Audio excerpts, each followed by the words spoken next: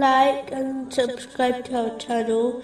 Leave your questions and feedback in the comments section. Enjoy the video.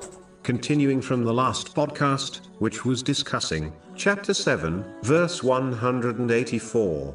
There is in their companion Muhammad no madness. It is important to understand that generally, when one chooses a path which is different from the path of their relatives and friends, they will face criticism and resistance from them. In fact, the majority of criticism comes from one's own relatives. For example, when a Muslim decides to concentrate more on acting on the teachings of Islam, and if it is something their family haven't pursued themselves, then they will face difficulties in the form of criticism from them. They will be labeled foolish and extreme by those who they believed would support them on their path. It is important for Muslims to remain steadfast on the lawful path they choose, and trust in the help of Allah, the Exalted, through sincere obedience, in order to overcome these difficulties.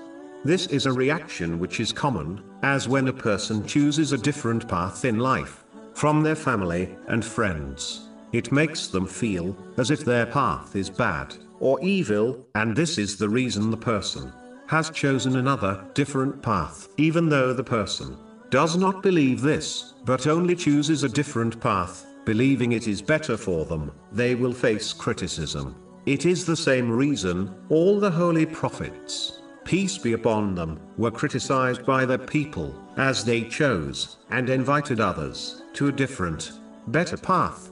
To conclude, as long as one's path in life is lawful, they should remain steadfast and not be deterred by the criticism of others. But this does not mean they should not try to improve their situation and character. It means they should not be deterred from pursuing their lawful choice.